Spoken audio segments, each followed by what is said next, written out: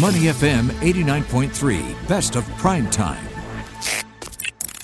In the spotlight on Money FM 89.3. You're listening to Prime Time on Money FM 89.3 with me, Rachel Kelly, Timothy Go, and finance presenter JP Ong. Now, today marks the start of the expanded vaccinated travel lane scheme, with the first flight under the Widen program touching down in Singapore tomorrow morning.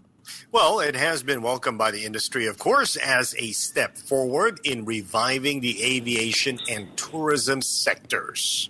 Joining us on the line now to tell us all about it and the mechanics behind VTLs, we're joined by Brendan Sobey, independent analyst and consultant at Sobey Aviation. Brendan, thanks so much for joining us today. Thank you. Good to have you with us. So let's start off. Let's talk about this news just out. I just want to get your thoughts on it. We saw that the U.S. Centers for Disease Control and Prevention has added Singapore to its list of very high-risk travel destinations. What are your thoughts on that? Well, I think this is just a formality. The CDC bases these things purely based on case numbers per population. So it's kind of an automatic thing. I'm not too concerned about any impact on the demand with the VTL for the U.S., as that VTL will mainly be attracting expatriates like myself, who happen to be American, and also U.S. companies that have presence here in Singapore who are looking to return for business purposes. Attracting like the pure leisure traveler for any of the VTLs is very difficult at this point, including from the U.S. So I don't think there'll be much of an impact from that. So you don't think the VTL is designed for leisure travelers at this point? Why is that? Well, I mean, it's available to leisure travelers, and I should say, in terms of inbound leisure travelers, there's not going to be much demand. So there's outbound and inbound. Outbound would be Singapore residents who are traveling to other countries. Obviously, having no option for holidays overseas for 20 months, that there's going to be demand there. There's pent-up demand for that. But for inbound, which is people sitting, in Europe or the U.S., they have a lot of options for traveling because their parts of the world are open. Singapore, the rest of Asia is not open, and they typically, travelers from those parts of the world, they use Singapore as a jumping-off point, one of many countries on multi-country itineraries. So, then you combine it with all the testing requirements and all the onerous and cumbersome requirements that is involved with international travel. There's not going to be many people taking multi-country itineraries in this kind of environment. So that's why it's very difficult for Singapore to attract those kind of visitors. Brendan, we've got 9 countries on the VTL, with South Korea to start in November. And during the last multi-ministry task force, Transport Minister S. Iswaran did touch on why these countries had been chosen. But from your perspective, what are your thoughts on the VTLs that we have at the moment, and what could we potentially see happen next? Yeah, so I mean, the countries selected, is a lot of it depends on what countries are open. So most of Asia Pacific is not open. The VTL is primarily kind of a unilateral rather than bilateral scheme, which means that Singapore is selecting countries that are already open. So by selecting these countries, you have two-way quarantine-free travel. Now, Korea is the exception. Korea is a bilateral scheme because Korea is not open to visitors yet, but is opening in November to visitors. Singapore being one of the first countries they're opening to. So it's a bilateral scheme. So a lot of the selection of these 9 countries or 11 in total is really based on what's happening in these countries.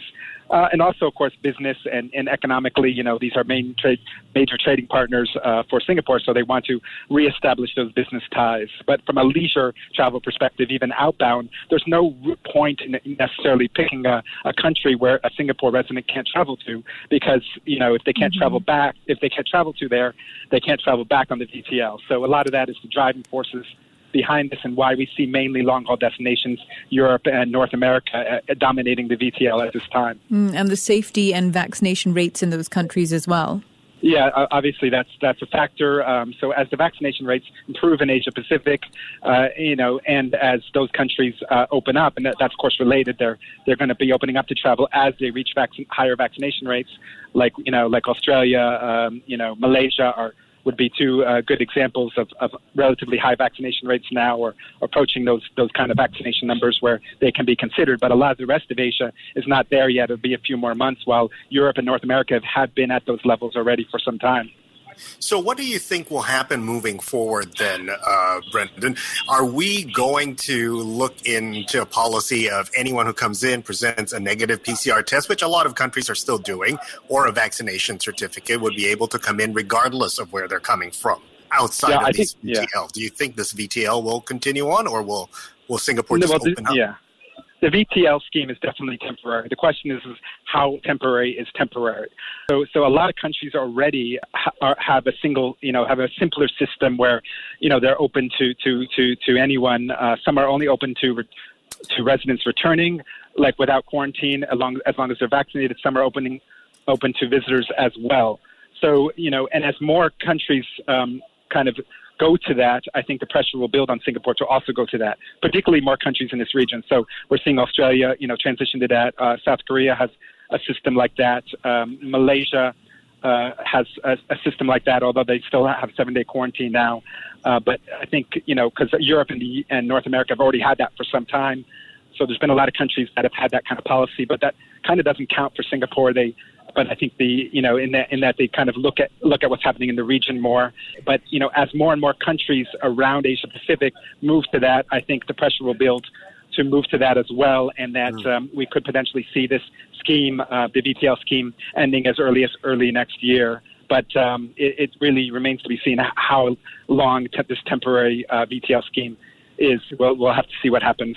We're speaking to Brendan Sobey, an independent analyst and consultant at Sobey Aviation, about the VTL moving forward and what the travel and aviation industry will look like. Now, on a personal basis, Brendan, I am going to a multi-country trip next month, and what I'm finding very, very very challenging to coordinate are the number of days or hours I need before getting a PCR test, before my next generation, and transiting in a second city to go somewhere else. The PCR test requirements will become very much unreasonable for people who might want to do multi-country or multi-city travel moving forward, right? Yeah, I mean, the testing is quite cumbersome. I mean, the number of tests is expensive, but also just being able to take the test in the required time frame. In some countries, it's hard to get the test done, or you have to pay an additional fee in order to get the results in time. If you're transiting, that makes it more complicated. If you're doing multiple countries, you might have to do multiple tests because every country you enter might have its own requirements. So I think, a lot of, the travel in this environment is not for everyone. So it's really for people who are willing to put up with that, and then also you have to factor in all of this when deciding on your itinerary. So you probably will see people taking longer trips to a smaller number of countries generally, and this is not just Singapore. This is kind of everywhere. So that's that. But over time, hopefully things will be simplified and become a little bit easier. But I think that process will be very slow. Brendan, speaking about flights perhaps not being for everyone, talk to us about airfares. How much have they changed now in comparison to pre-pandemic? And if they've gone up, how significant is it? And do you think this might even widen the gap between those who can afford to fly and those who can't? I don't think airfares is necessarily the concern. I think it's the total cost of travel and the hassle factor. We're just talking about multiple tests. So if you need to take 5 tests to do a return travel and you have a family of 4 or 5, that quickly adds up, and it's actually more than the airfare. For airfare, there continues to be a lot of competition because the volume of passengers is still down significantly. Only on some of these VTL flights where you have high airfares because of a supply and demand issue, because the Singapore VTL scheme unfortunately limits the capacity in an artificial way. So everybody's just trying to get on those limited number of VTL flights back to Singapore. And for the holiday season, what happens is the seats get booked up, and there's very few seats available. And what happens with airlines when they manage their revenue is that as fewer and fewer seats on a particular flight become available, the lower fare classes sell out, and only high fare fares are available, and no redemption tickets are available. So that's an unfortunate scheme, but that as long as Singapore increases the VTL cap and or opens up in a more general way, and allows competition through intermediary hubs like Dubai and Doha, which are not possible right now because they're unfortunately Category 4 countries, and that limits the competition. Once all of that kind of gets resolved, I think the airfare issue will work itself out, and you'll have a lot of eager airlines trying to win back passengers, and then the issue becomes really more the hassle and the cost of testing, which again is more of a factor these days. People haven't traveled in 20 months. They have the discretionary income for the most part to travel, but whether they really want to deal with the hassle and not only the cost of the airfare, but all the other costs that are involved. All the hassle is the hassle. Speaking of competing hubs, let's talk about Hong Kong for a brief moment here, because it has recently banned Air Canada from flying because passenger arriving in Hong Kong were found to be COVID positive. I think this happened to Singapore Airlines recently, as well as British Airways. Why do you think Hong Kong is implementing such a strict zero tolerance policy with regards to airlines? Yeah, so Hong Kong's been very strict all year. They really started cracking down on this earlier in the year, and it's continued. Most airlines flying to Hong Kong have had this issue at some point or another. And I think Hong Kong is really behind because in terms of opening up and transitioning away from zero COVID, a lot of it, of course, is a relationship with mainland China. They perhaps see an opportunity to open up with mainland China, which is their main market, before any other market opens up with mainland China, and that's what they're after at this point. But that's to Singapore's advantage because Hong Kong, of course, is a major hub that competes with Singapore, and not only for transit traffic but also for multinational companies. So the fact that Hong Kong is very slow in opening makes kind of Singapore look quite attractive at this point. But if you compare Singapore to other hubs like Dubai, it's quite unattractive.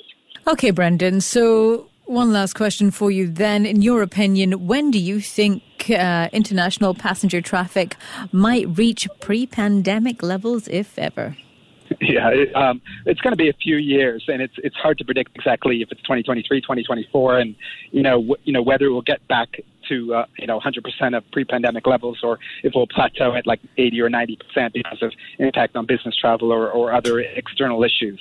But I think the focus now is it's very hard to predict what's going to happen 3-4 years from now. But the focus should be on the initial recovery. So for example, Singapore is only at 4% normal traffic levels. How high can it get for December holidays? How high can it get next year?